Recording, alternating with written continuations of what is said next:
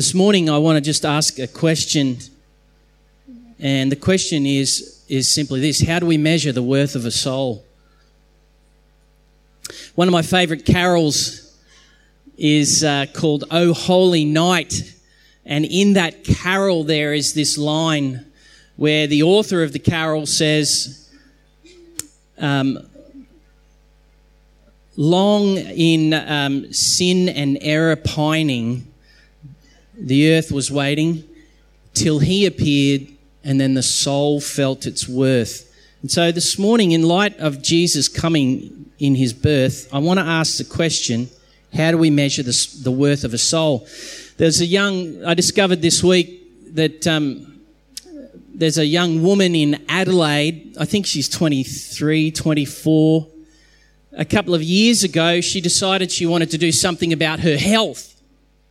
And so as a result, she wrote this 12-week health manual and basically posted it online through her social media and basically said, look, if you stick at this 12-week program, you will have an increase in your health. There'll be all sorts of benefits. And she wrote the program out and put it up on her social media page and made it available to anybody for a download fee of $4.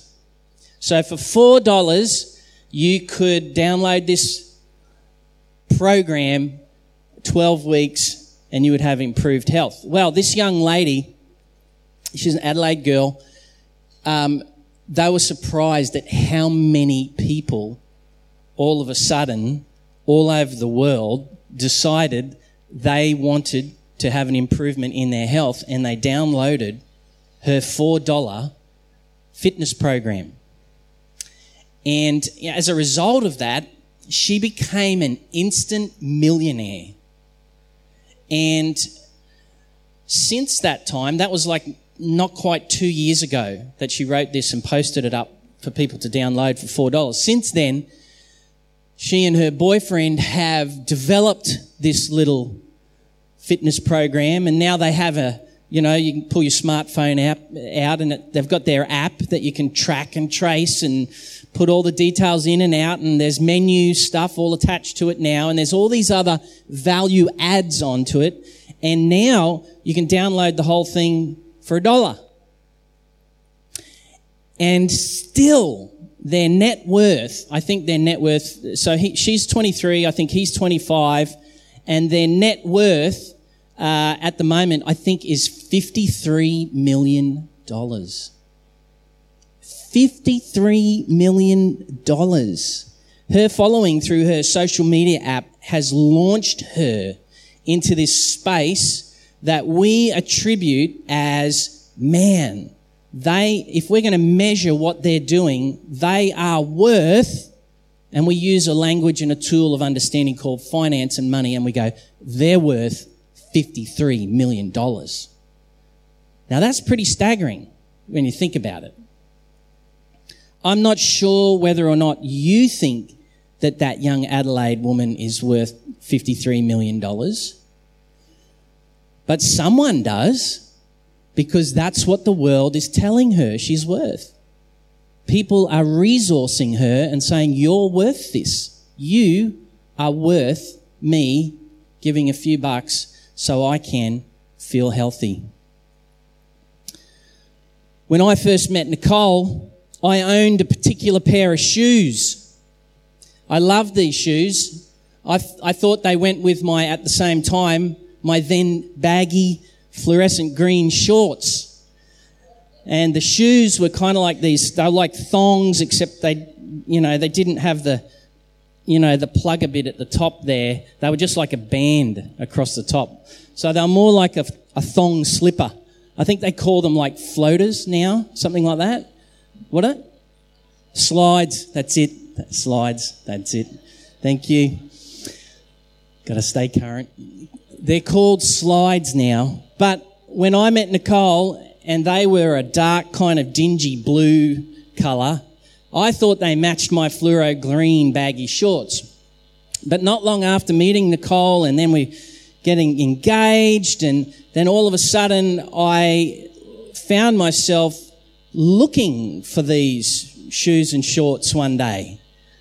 And Nicole had made a value judgment on these shoes and these shorts. And she decided they were worth one thing and one thing only. Who can just tell me what she thought they were worth?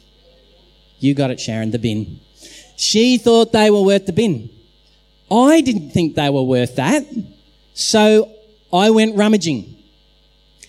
And I managed to rescue the shoes. And I did give way on the shorts because they were torn in the backside and, but they were my comfy shorts. Anyway, I managed to rescue the shoes, the slides, for just a little bit longer, but then again they somehow went missing. Those old shoes, they meant a lot to me. I had ascribed worth and comfort towards those shoes. I loved them. But someone else thought they were worth nothing, but they were a lot to me. When I first started earning money, my parents had spent many years building and modelling a value system to me. And one of those that they built was around finance and the use of it. They gave me 3 little jars when I was young, and they said, this one is called spend. You can put some money in that and spend it right now if you'd like. This second jar is called save. And this is for you to take a little bit of your money every week and save it for a time later on when you're going to need it. And they gave me this other little jar called serve. And they said, this little jar, this is for you to be able to take the first 10% of everything that you earn and give it away to God in thanksgiving for the fact that you can have access to money. That little value system was working away in me and plugging away in me. And in fact, that little value system is still very much one that I operate in. Now, on top of all of this, my parents modeled to me a generosity when it came to finance. My dad is a prolific giver. I mean, not just with what he has, but he also wants to give away more than he has. At one point, my mum used to say, David, before he would go out, she would say, David, give me your wallet. And she would take the cash out of it because she knew that wherever David went, he would meet someone, anyone, didn't matter, and he would hear their story and he'd just give them his money as a way of saying, hey, how can I help? You see, my dad thought that people were worth his hard-earned money. He thought they were valuable enough to give away his money to them. Now, my folks, they showed me a spirit and a practice and a lifestyle of generosity. And today, Nicole and I, we love to give away to the work of the poor, for the sake of the poor. We love to give through works like the Mercy Centre. We love to give away to local high school and primary school chaplains our money. We love to give away what the Holy Spirit stirs in our heart for the sake of another human being having a better life than they currently have. It's a generosity that was modelled. It was a value system that was built into me. Why? Because we believe that people are worth spending our hard-earned money on, that they too might know that they're just as important to God as we are. That's why we give it away. In the historical account that Kay and Caitlin read out before of Jesus as born as King, we see a very strong, very clear heart cry from God to his creation and to all people that he is saying in Jesus, you have incredible worth to me. Those 3 magi that came from afar, they saw something of this when they saw the star in the sky over Bethlehem, and they brought to the newborn king gifts. of worth to a newborn child to say, you are worthy of this. Their response to God's Son and realizing that God was fulfilling his whole promise through Abraham was that to be near you, the Christ child, is to have our life realize its true purpose, and that is to be like God, a giver of life. A giver of life. That's what those three guys did. Friends, family, this Christmas, God is crying out from heaven through Jesus to the whole world to say, you are of great worth to me. Oop. But how do we ascribe what's worthy and how much is worthy?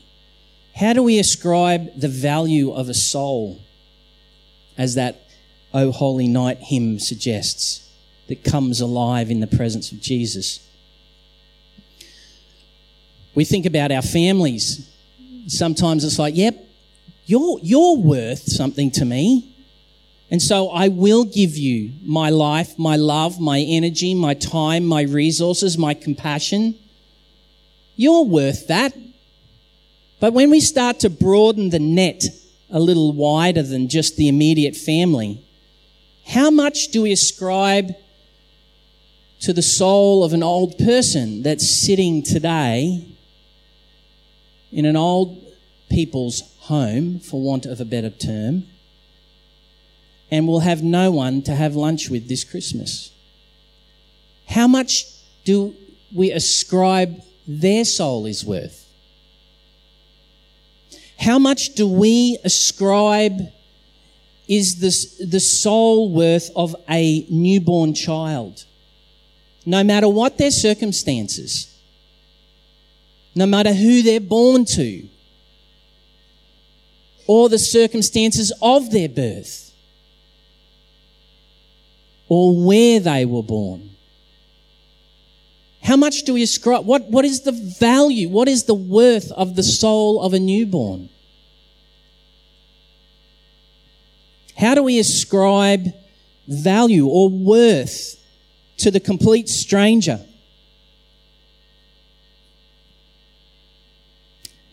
And how much do we ascribe worth to our very own soul, our very own sense of self? How do you figure that out? How do you work that out? Is it based on, they're wise, or they've been creative and they've been productive and so they're deserving of worth? They've been good contributors to society and culture and therefore they're worthy?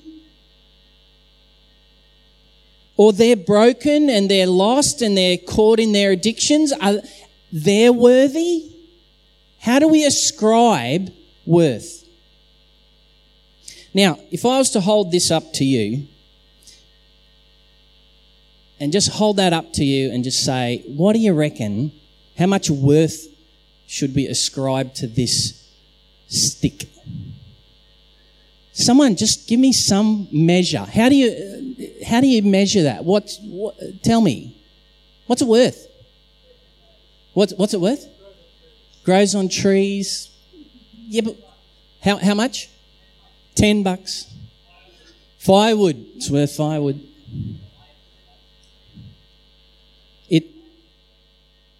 In the right or wrong situation, it's worth something. Well, to most of us, did you want to have a go? Did you want to tell us something? No? To most of us, we probably look at that and we go, well, that's a stick. It's good for fire. It's good for, not much. But if I was to say to you, hey, if you just take a look at it, it's actually got these little carvings just in the top here. And these little carvings are actually, they're like a hand grip.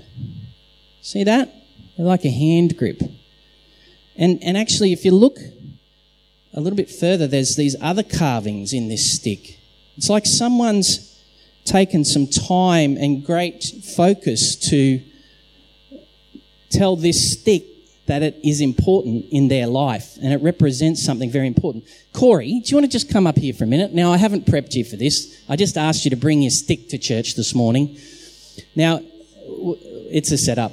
Corey, can you tell me what that's worth to you? How do you ascribe worth to that? What does it mean to you?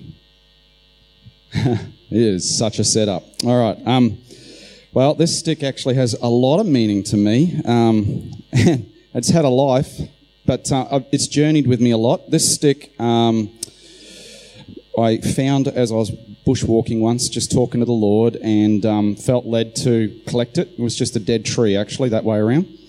And I then started to whittle it. That's, you get a knife and you whittle it. But as I was doing each whittle, the Lord spoke to me really clearly that it was each time I chipped a piece off with the knife, that it was someone that I was going to lead to the Lord.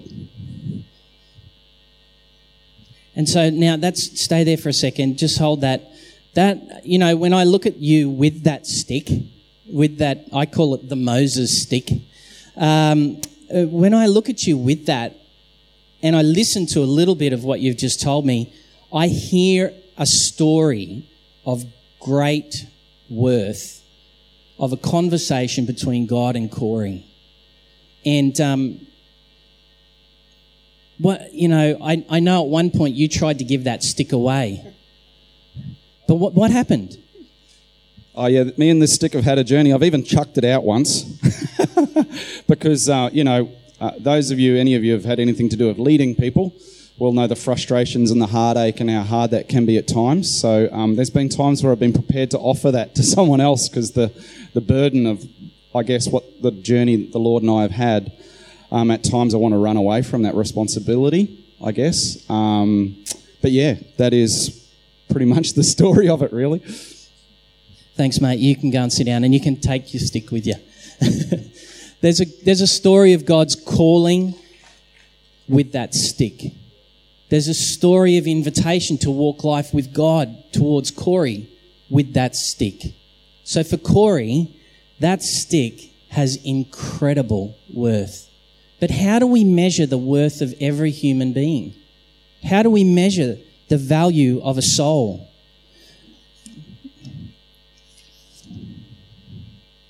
We all use different tools of measurement. But in the birth of Jesus born as King, this is the way that God is telling every human being that they are of incredible worth to Him. How does that work? Well, in the proximity of Jesus, God tells us that He sees us. I read this last weekend and I'll quickly read it again now. Psalm 139. Pull it up here.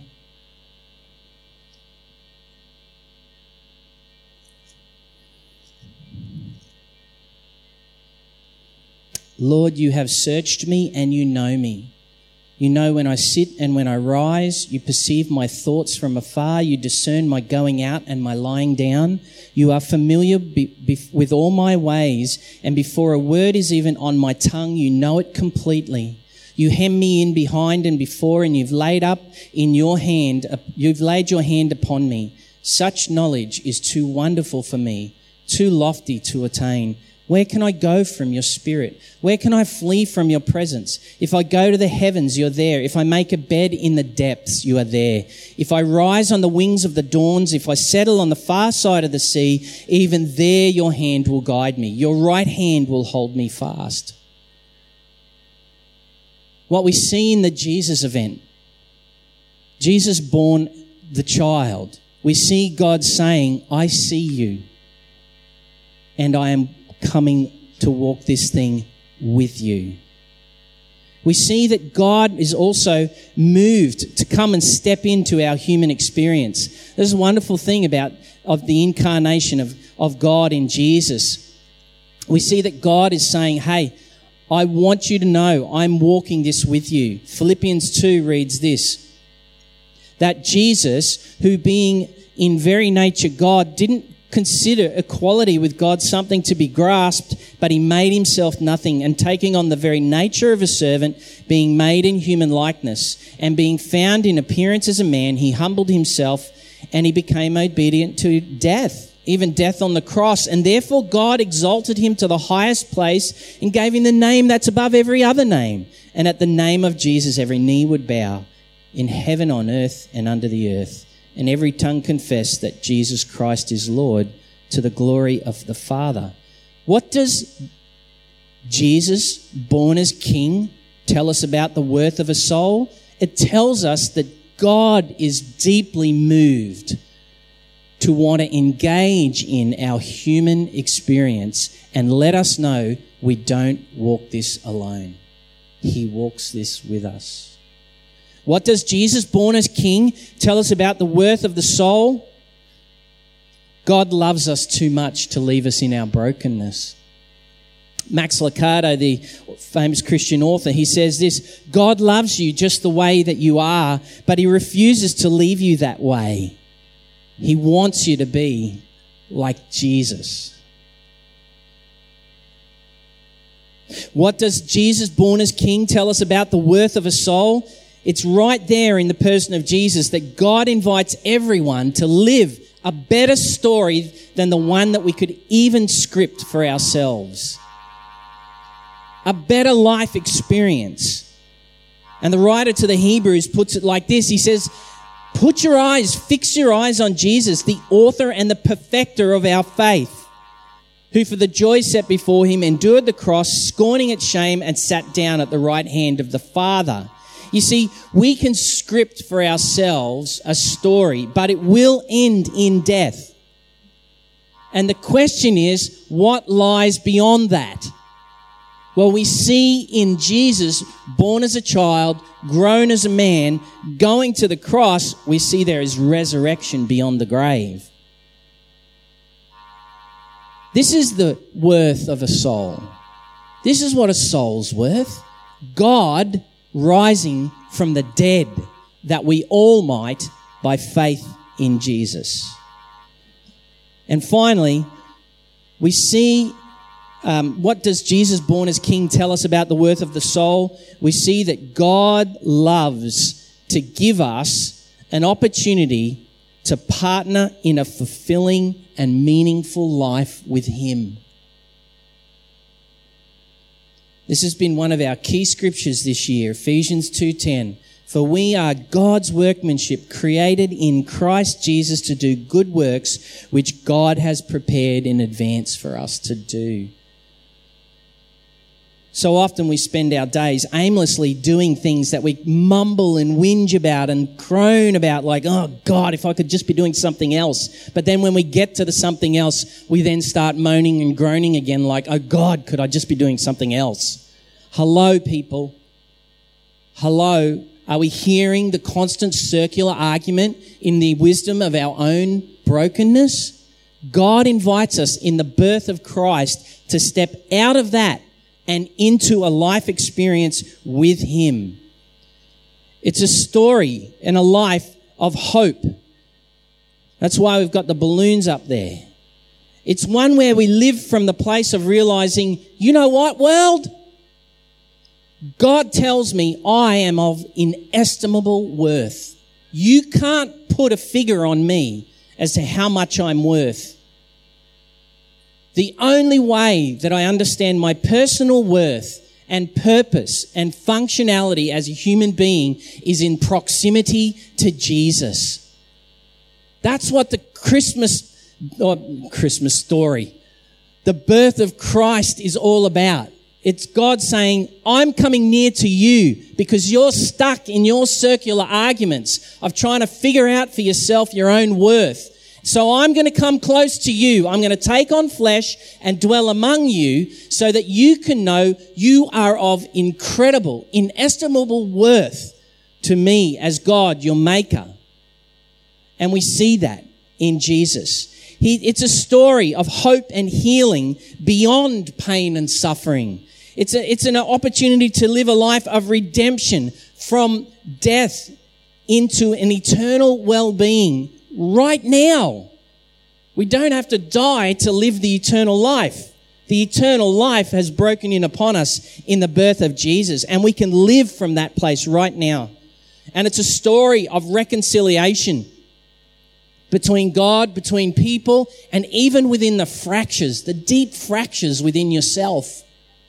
Right there, God can bring reconciling love and life. It's a story in a life where we have been invited by God to push back against the forces of darkness and overcome demonic lies and spiritual forces that are at work over, around, and in us that continue to harass and condemn us, where we can, in Jesus, push back against that and say, no, I'm not living according to that. I'm living according to who God says I am in Jesus Christ. And he gives me the authority to partner with him in that.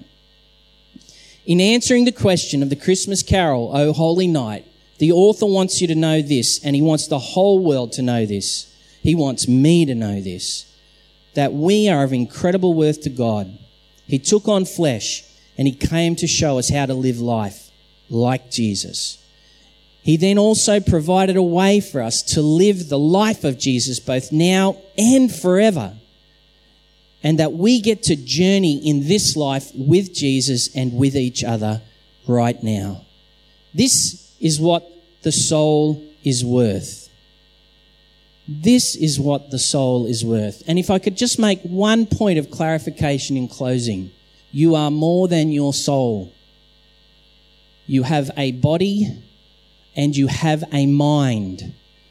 And Jesus' physical body was resurrected from the dead, because he wants all of us to have a new created physical body in the fullness of his kingdom to come.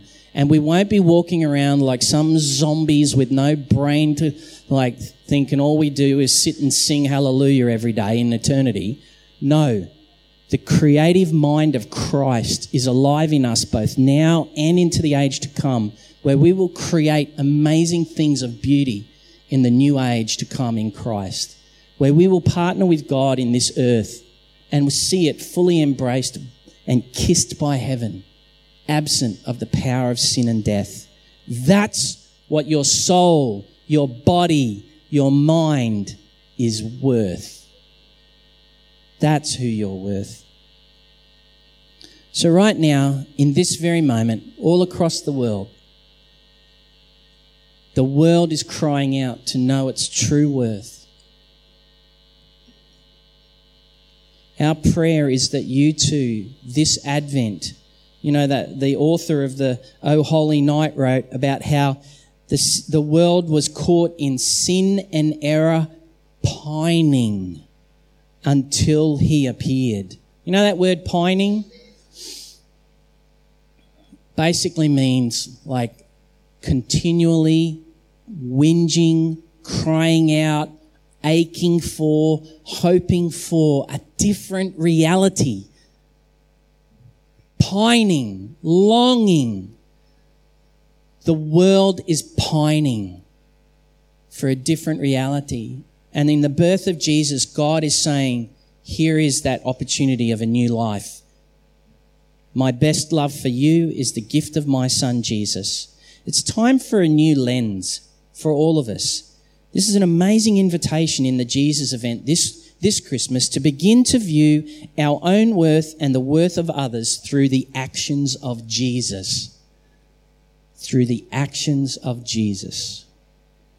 Just think of the person that really, if I was to use some vernacular here, P owes you the most. That person.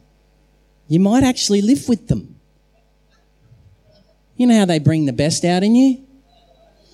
Just think about that person. Now view them. Lay that lens down and allow the lens of God in Jesus to come over you and how you perceive that person. Be it a work colleague, a family member, whoever. The neighbour who's got the dog that just won't stop barking in the middle of the night. them. Just let the lens of Jesus come over you so that you can see them like God does. They are of inestimable worth. It's time for a new lens, and it's time for all of us to realise that our true worth in God. Let's stand and pray.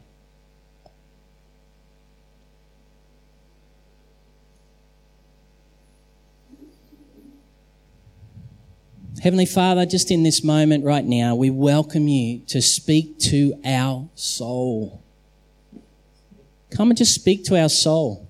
There's souls in here. There's people in here that need to have a revelation of their worth. They need to have an encounter with you, Jesus, so that they can know their worth. I pray for the proximity of your closeness to break in right now into every heart. Come, Holy Spirit. Come, Holy Spirit.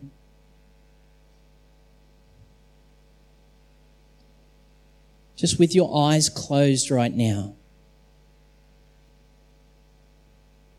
give Jesus your soul. Let this be your moment, your come to Jesus moment, right now. Right now. And let your soul realise its worth. Come, Holy Spirit.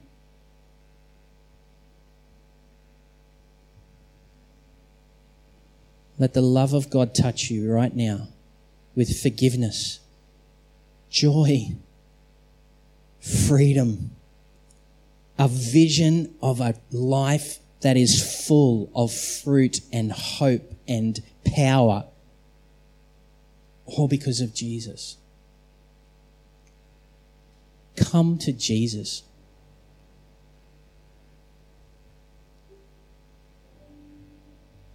Come to Jesus.